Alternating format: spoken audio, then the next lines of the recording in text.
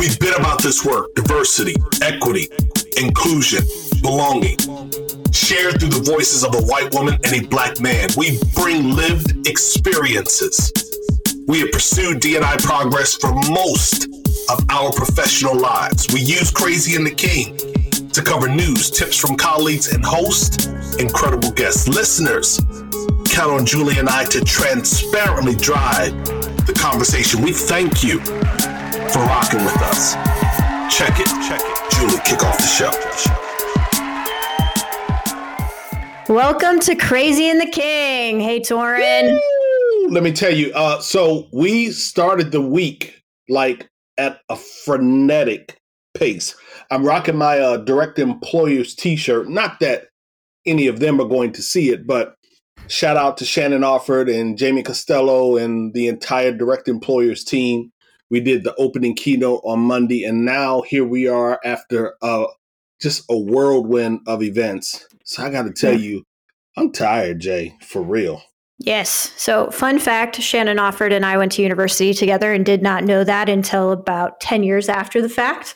There we go. Yeah. So shout out to that team over at DE. Of course, those are fantastic folks. And yeah, I'm fucking tired.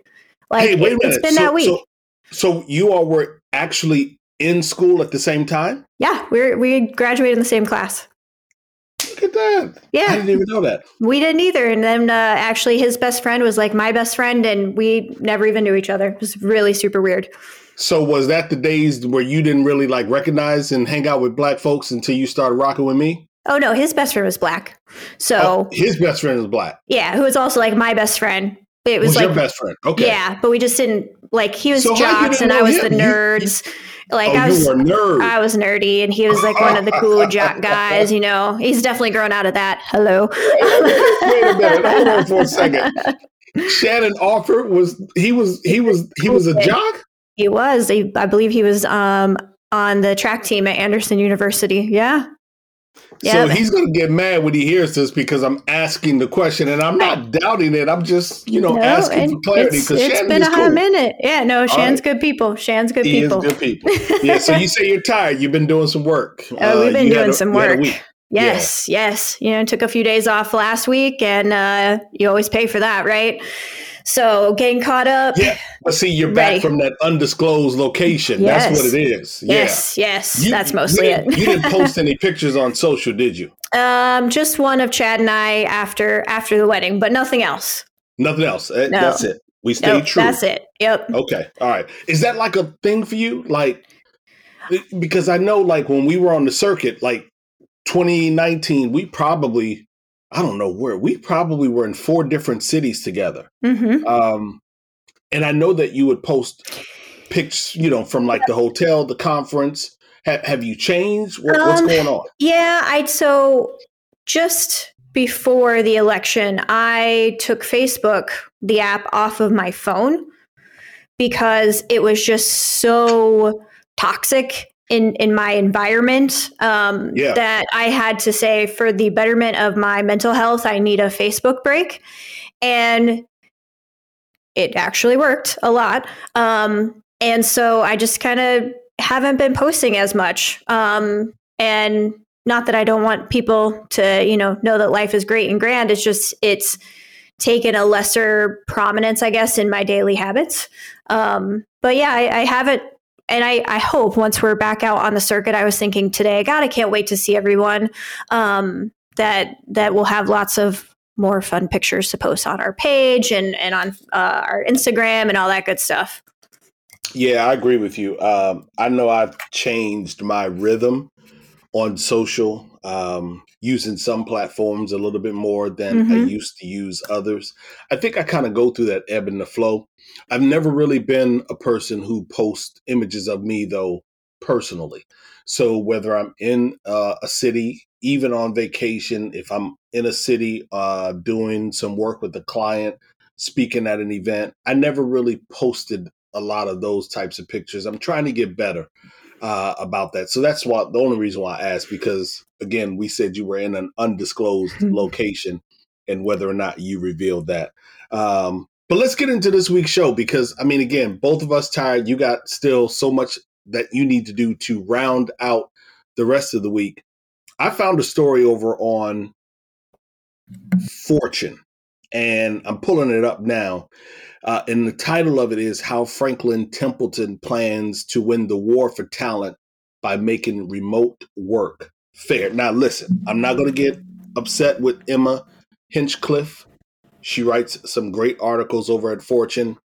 But I tell you, competitive advantage, war for talent, passive talent, those phrases drive me crazy.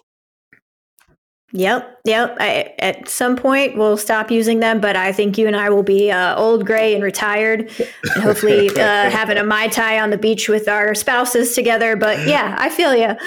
Yeah, they just drive me crazy. And I think I was in like two events this week. It was two. I can hear it now. 2 events where they used the phrase "the war for talent," and sometimes I'll correct people on the spot or challenge them on the spot. Mm-hmm. I kind of just let it slide. But in this particular article, it focuses on, the things that Franklin Templeton is doing. I'm not really going to get into the article.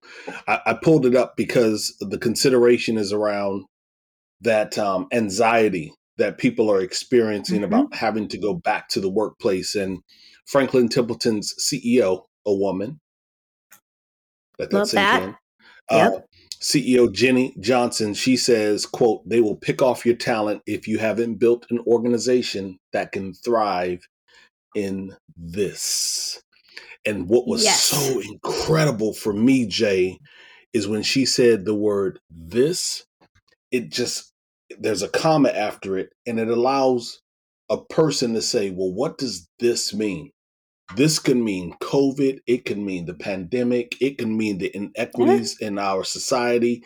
It can mean the challenges that we're having around the globe, geopolitics. What does this mean? People are going to pull your talent. Wait till we get into the story about Basecamp. People are going to pull your talent for a variety of reasons if you aren't addressing some of those thises that exist. Yeah, I mean, I could not agree more. This is a conversation I've had probably 4 times in the last 2 weeks. Is one, you're not preparing your workforce. You're not treating them with the same loving care that you treat your product or your brand in terms of what does go back to work look like, which is driving more mental health crisis, more anxiety, more uncertainty about the future as we come out on the other side.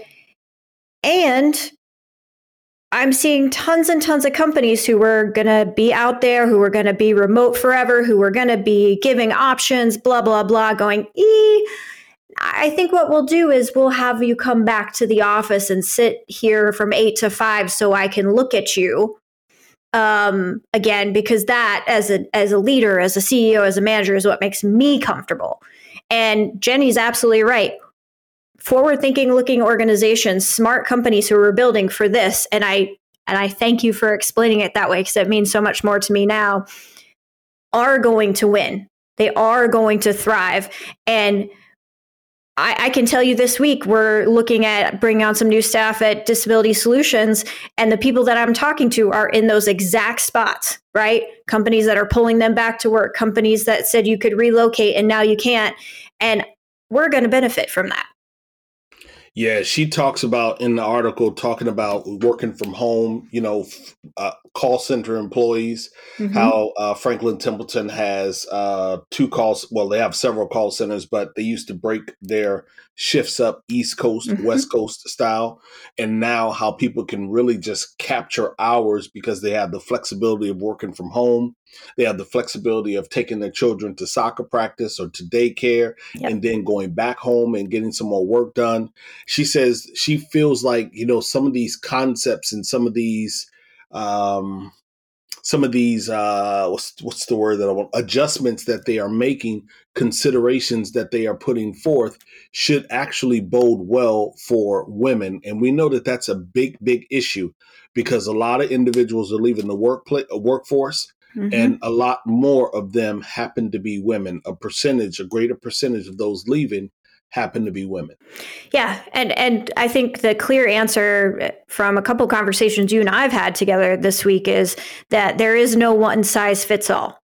And whether you're a mother, a woman, a person with a disability, a caregiver, whatever, right, there is no one size fits all. And companies who are going to thrive are going to build organizations that can flex around their people and no longer require their people to 100% flex around them. Yeah, one more CEO before we move to the next quick story. This is from Chrissy Taylor, CEO of Enterprise Holdings. She says, being a new CEO, I thought, yep, it's business. It's about driving revenue. It's about controlling costs. It's about profit. But really, we have seen this transition where social issues are becoming business issues. We have to take our leadership to the human level and listen to our teams and make sure we are giving our employees a voice to be heard. What did we talk about earlier today? Yeah. We talked about how do we change the frequency around our equity and inclusion assessments. Yep. Like we may be on a particular cadence. We need to interrupt that cadence, and we have to do something now to get the voice of our employees involved, find out what it is that they are experiencing, they're feeling, what they want, what they can. We just got to touch bases with them more, focus more on the people. And I think that in a lot of ways, we shouldn't overcomplicate that, right? When you're talking to someone, whether they're a cog in your wheel or not, they're a human being. And simply saying, hey, how's your wife? How are the kids? Is there anything else going on that I can help you with? It takes 3 minutes at the end of a call. An employee feels like you've recognized what they're going through, where they're at, and you've given them an opportunity that if they need something, they know that door is open. That's not hard. We don't need 10 layers of executive education to achieve that. We need you to start living and managing like a human who's taking care of other humans, right? Think about how you would like a leader to treat your child in their job, right? Or your family or your spouse. Pretty simple, right? Treat your employees like they're people, like they're a part of your family, because they are. And you know what's amazing to me is how we lean on and we look to some of these organizations, associations, to drop a press release that becomes the breadcrumb to our doing better in the workplace. And what you just said to me is like, I don't need a book on that. I don't need a report on that. I don't need a white paper, a blog post. I don't need something to remind me to be a better human. I might need something to remind me that I haven't reached out to Jay in a moment, but I don't need anything to remind me.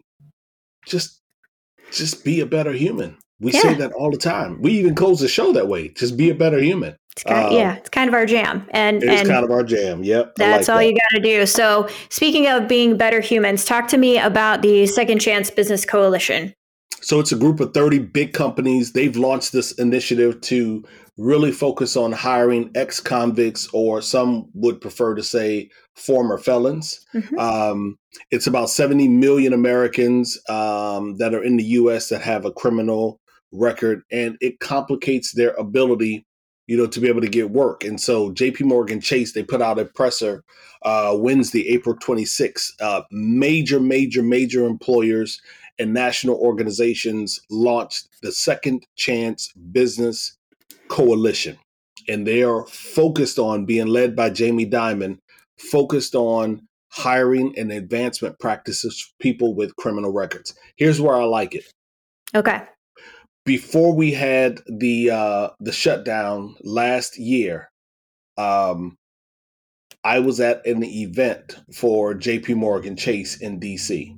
And at that particular event, one of the things that Jamie Dimon said is that he and others from the organization had been quietly working behind the scenes to be able to get people with criminal records employed in financial institutions. Yes.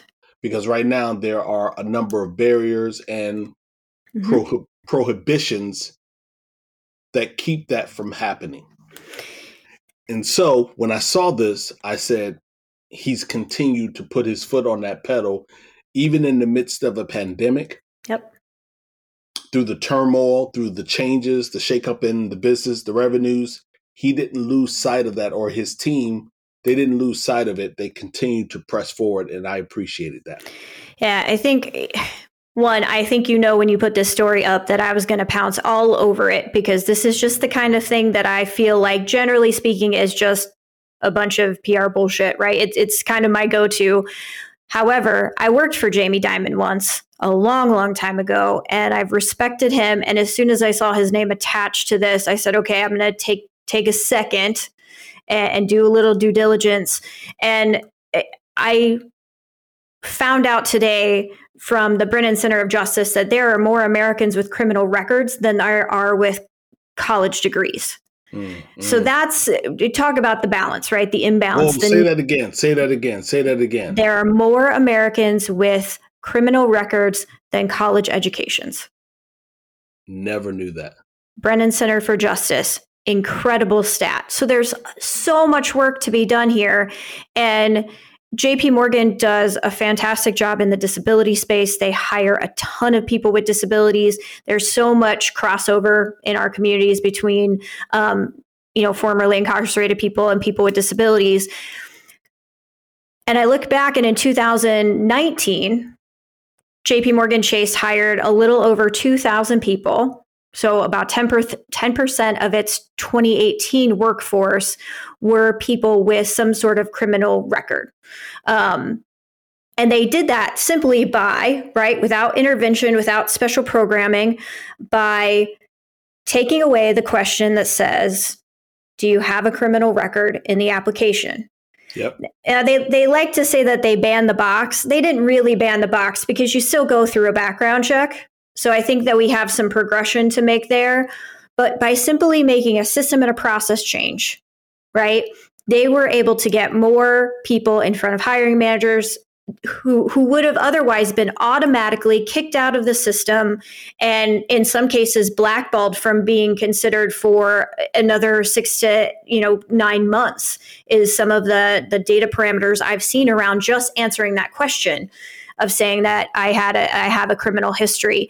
And so I love this. I love that they are being led by a company that's taking action. I would always say that there are so many resources out there already. Do we really need another business coalition? My gut is no, we don't. That's the PR activity of it. Like, just do what Jamie Dimon did, do what JP Morgan Chase did, and make it easier for people to get through the process of consideration.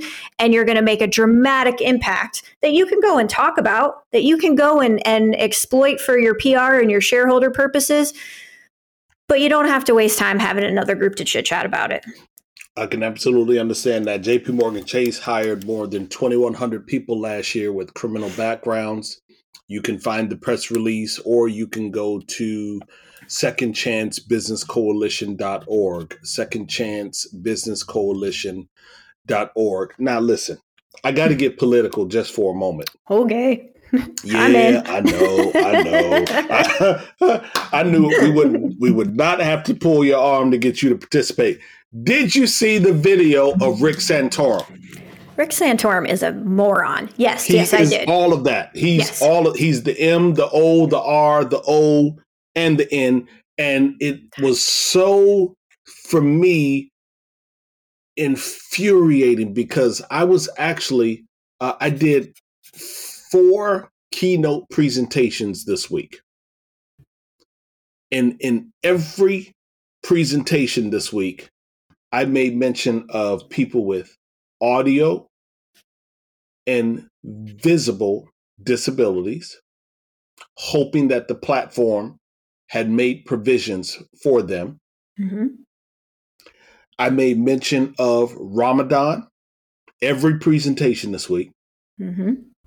And I also made mention of First Nation, Indigenous, and Native American individuals in every single presentation.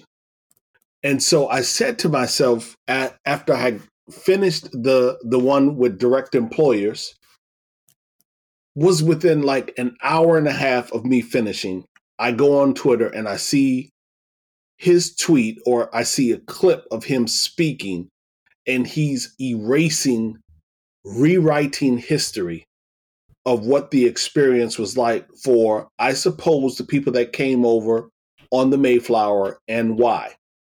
And that for the most part, Indians or Native Americans don't have much to do with our culture, that they actually were just kind of like some folks that were here, but they weren't here. They were almost invisible and didn't contribute anything. We came here because we were seeking religious freedom and we wanted to have a better life.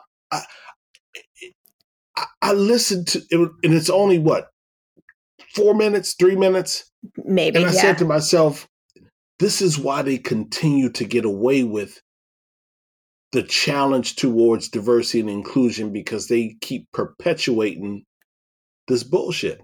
Mm-hmm. Yeah. I mean, and even just to take it just slightly a step further, is that he said, when we came here, we gave birth to a nation, or we birthed a nation. And if we all have ever heard a dog whistle, Birth of a Nation from the 1920s is a hugely overtly pro-KKK, pro-slavery piece of drivel that came out. And then on top of it, if we're not getting there enough, is that there wasn't much in the way of Native American culture in American culture. And the guy still has a job at CNN, as far as I know. And that's a problem. This is not the first one. This is not the first time. Sorry. No. And, there's other tweets out there that talked about how CNN has done a less than desirable job of protecting, correcting language around First Nation, Indigenous, and Native American individuals. Okay. Rebecca Nagel put up a tweet on Twitter. Well, I guess that's where a tweet goes. It goes on Twitter. Last time I checked. Corrected myself. Thanks. You got it. She says, what did Native Nation contribute to the U.S. with a question mark?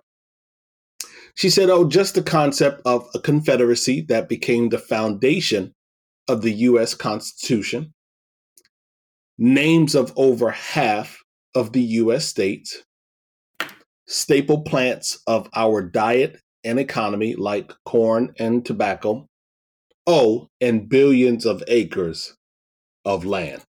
Yes. Small contribution. An actual land mass.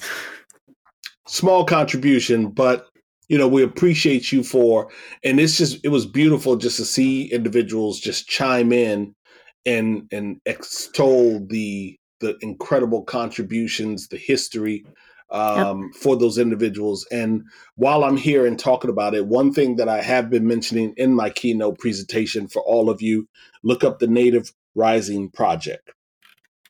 I think you'll appreciate why that project was started, what that project is doing, and it just gets you a bit more closer to the plight of Native Americans and the communities across the country. We just have so much work to do to make sure that we keep a very expanded and broad definition of diversity and inclusion, our focus, our language. We have to make sure that we do a better job of getting outside of race and gender. You know what I mean? Oh, yeah. Nope. Absolutely. Agree. Absolutely. Speaking my language. So listen, you know what? Why don't we stick in our JobVite advertisement? But before we do that, I just want to say, when corporations do take a stand, they can expect an increase in the number of employees who go above and beyond the call of duty. That was in a Gartner survey on corporate advocacy from July of 2019.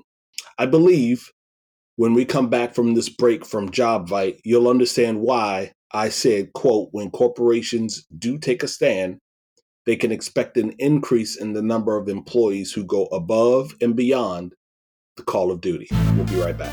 Really quick before Torrin and I hop back into the episode, have you heard about the new JobVite?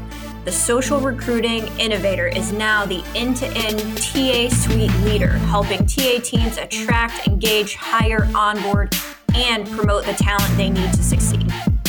But built specifically for talent acquisition professionals, the JobVite Talent Acquisition Suite delivers an unmatched depth of capabilities from AI to D&I, recruitment marketing to applicant management, new hire onboarding, employee referrals, internal mobility, all with next-gen analytics to help you prove the value you deliver to your organization. Whatever your recruiting challenge, JobVite has a solution. Visit jobvite.com/CATK today. Again, jobvite.com/CATK. Now let's get back into the show. All right, I've been waiting. So what's this above and beyond the Call of Duty? So check it. So it looks like they might need a rescue squad over at Basecamp. Now, you remember what Coinbase did when they said we were an apolitical organization? Yep. I'm willing to guess that it's a number of companies that have taken that position, but they haven't risen to the degree of headline. They haven't hit that prominence of being a headline or a trending item on social media. Well, Basecamp, they did, and they were excoriated this week. And so apparently the CEO of this productivity software company, and I'm not a Basecamp user, but I am familiar with their suite of products. Yes. So it looks like the CEO has been dragged on social media after banning societal and political discussions in the company or on the company's communications channels. I don't know if that's some of their internal mechanisms. Like Slack, I don't know if that means probably. Stuff like that. So he's like, look, bottom line is, we don't want to have these discussions inside of the workplace. And in addition to that, we're doing away with paternalistic benefits such as fitness and education perks. Okay. What is that? Mm-hmm. What is that? Why is that paternalistic? Yeah. So basically what he's saying is that when we are investing in these offerings, or we're providing these offerings as benefits for our employees, we are infringing much on their personal space. It's getting too personal and not, well, I guess the clearest way to say it is it's not that family that you mentioned in the beginning of the show. See, you, Missy, are thinking about this the wrong way. You're being too motherly. You're being too concerned. He's like, we're not doing that. And so apparently he says that today's social and political waters are especially choppy. Sensitivities are at 11. Every discussion remotely related to politics, advocacy, or society at large quickly spins away from pleasant, says Jason Fried. And so he just said, bottom line is, we ain't talking about politics. How do you think that's going to go over? Well, Jesus Christ. Come on, guys. Like, one, Basecamp is predominantly used by marketing, media, kind of planning teams, right? Comms teams. So there's definitely going to be a heavier female base. There's going to be, I would say, probably a more liberal base, progressive, politically liberal base that is product user. So let's just stop and say, this is not good for your end user. It's not going to appeal to them as users. But that aside, let's just say, okay, we agree not to talk about politics as an organization. Fine. I think that as CEO, that's not your decision, but let's just go with it. But now, ending paternalistic benefits such as fitness and education are a part of that.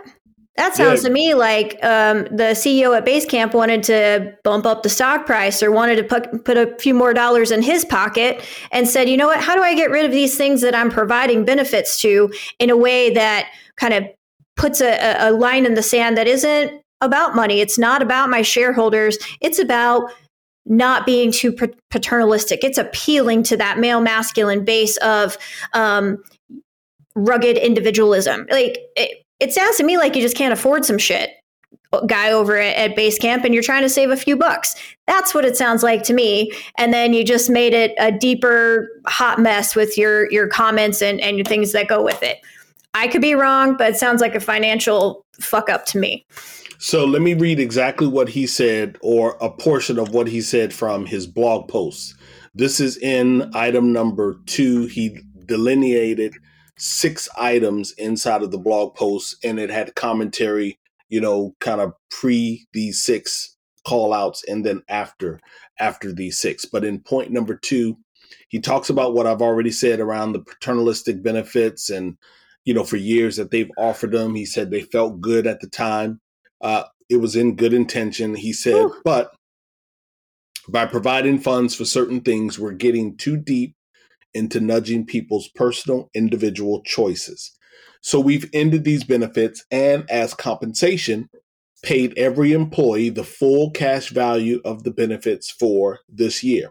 In addition, we recently introduced a 10% profit sharing plan to provide direct compensation that people could spend on whatever they'd like privately without company involvement or judgment. Let me read that again. So one more time. We recently introduced a 10% profit sharing plan to provide direct compensation. I don't understand the 10% profit sharing plan. So I guess if I put in $1, they're going to give me a dime on that. I'm not sure what that means. No, he's full of shit. A profit sharing plan is part of a retirement plan. It's not what I can spend money on right this second. It's a different way to ingratiate loyalty and longevity to a company because you have valuation and ownership in pieces of the company in your retirement plan. So companies I've worked for, you have a 401k and you have profit sharing. I don't get that profit sharing. I don't get to keep it and put it in my pocket to go buy groceries or go pay for that gym membership. That's bullshit. I mean, it's a look at what I'm doing over here while I take away this benefit from you right now. Great. They paid for it this year. So there's a charge back to the company. It hits one time on the stock line or the valuation line, and then it's gone. And then maybe part of that money goes into the profit sharing. Maybe it does. I don't know. But the whole pairing these things together with his little, I'm looking at it now, his little manifesto. It's kind of creepy if I'm being 100% honest. It just does not sound like sound employer brand or consumer brand or retention based thought processes to me. Well, Marco Rogers over on Twitter, he actually put down a nice little thread. I won't go through all of it, but he asked an important question, and he said, I wonder what the organization would have done during the civil rights movement. He says, so many white guys are learning about themselves and finding that they are lacking. It must be tough. And I don't know Jason Fried. I'm not suggesting that he is fragile, if you will, but I read the quote for a reason, because I feel like, and so does Marco and a whole lot of other people, they feel like a lot of white men are retreating again from the conversation, given all that we have seen over the last, let's just say the last year. Mm-hmm. We don't need to relitigate a long time in history. Just the last year, he feels like too many are taking the posture of, I'm going to just divorce myself from it. Yep. I don't want to be associated with the challenge of the conversation. Yep. I don't want the strain of making that tough decision. I don't want to explore what it would be like if it is a little uncomfortable, if it's new and we're not accustomed to it. I don't know if I can handle not being centered in the conversation, coddled and made to feel better. Yes. That's really what he's saying in there. And so many people chimed in on that. And I think that's the piece that's important. Jason is absolutely, as a CEO, successful organization. They've been around for more than two decades. He knows something. He's doing something right. He just seems to feel like once all of the dust settles, Basecamp will be a better organization. I don't necessarily agree. Yeah, it reminds me of a quote I actually put on my Facebook this week. In the end, we will remember not the words of our enemies, but the silence of our friends.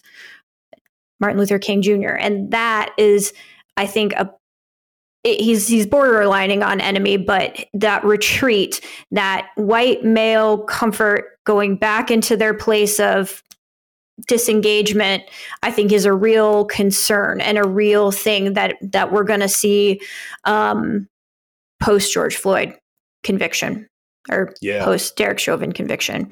So I think it's a great point. Yep. Sorry. I keep catching myself making sure I do that. That's all right. So speaking of CEOs, we kind of railed on the CEO of Kroger last week, and somebody sent me the top 10 paid CEOs of 2020.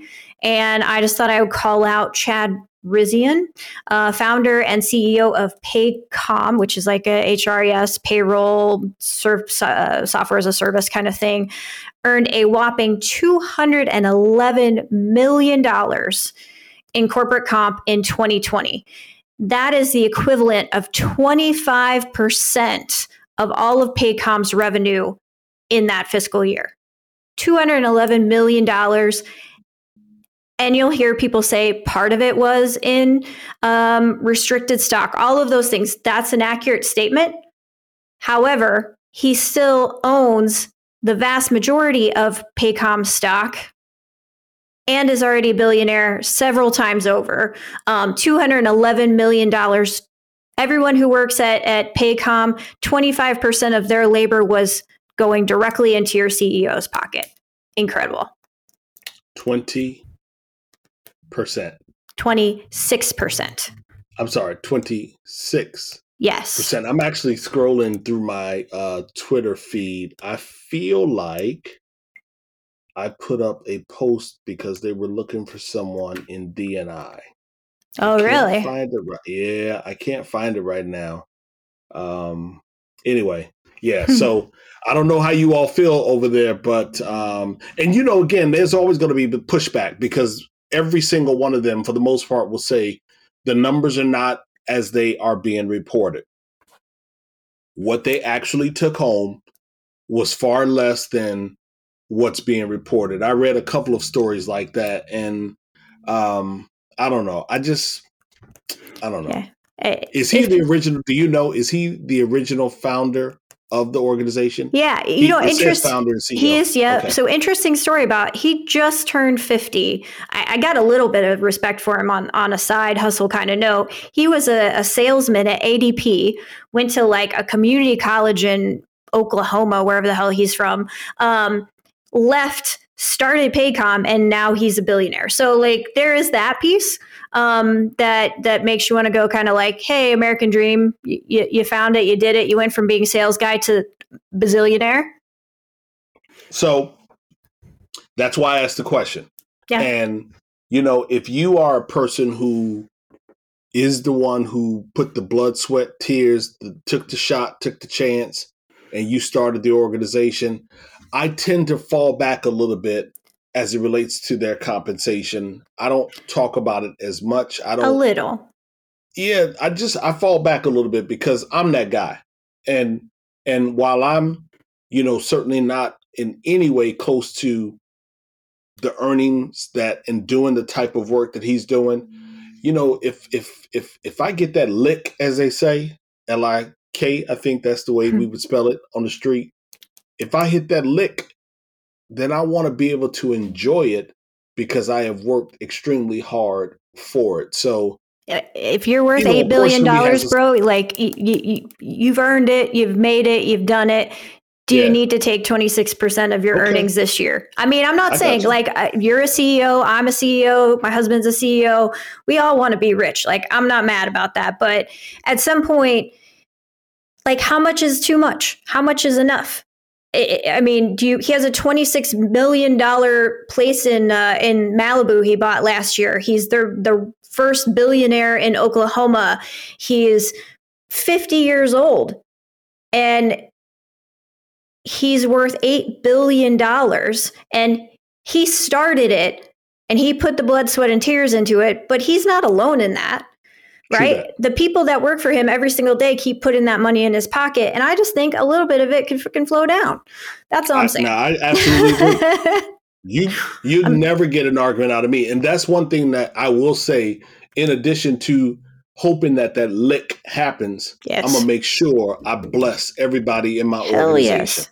You know what I mean? So I'm doing that now, blessing folks and, taking the portions of my engagements and giving it to folks. And, maybe that's why we'll never get the lick, right? Yeah. It's not a bragging. Right? It's just, I enjoy giving back and, just sharing it. So I'm with you on that 100%. I do. So anyway, just my side bitch on CEOs that'll probably keep up for the remainder of this year. Just FYI. So another interesting, just really quick wrap up. Towers Watson, I guess it's Willis Towers Watson now, did a survey on emerging trends in healthcare and found that 4/5, so a majority of employers, are going to be taking or are taking steps to promote DEI in workplace culture and policies, including access and utilization benefits in well-being programs, benefit programs, and health insurance. That is up from 55% over the past 3 years. Something that my team is talking about every single day is mental health parity in benefits and lack of access to mental health care in our insurance programs. So I think that's like a really positive. Those are the action-oriented steps that actually change things for people. Absolutely. Absolutely. Quick mention, Culture Amp's annual Culture First conference is virtual this year and free. You can register for the Americas event, which happens on May 19th, and the EMEA event happens on June 9th. The APAC event happens on July 14th. Again, find all of that information probably over at cultureamp.com. Awesome. Name drop from Tor and I together this week is the team over at Workplace by Facebook, who hosted the first of at least 2 fantastic conversations with some of the top leaders in the DEIB space today. Torn and I had a blast. We had a great conversation. We learned and we listened, and thanks to the team over there for hosting and bringing together that combo. Shout out to Workplace. We close reminding each and every one of you to share the pod with your digital tribe and to find your voice. Be a better human. Let's create better culture, better teams, and better workplaces. For now, Jay and I are Ghost. See ya.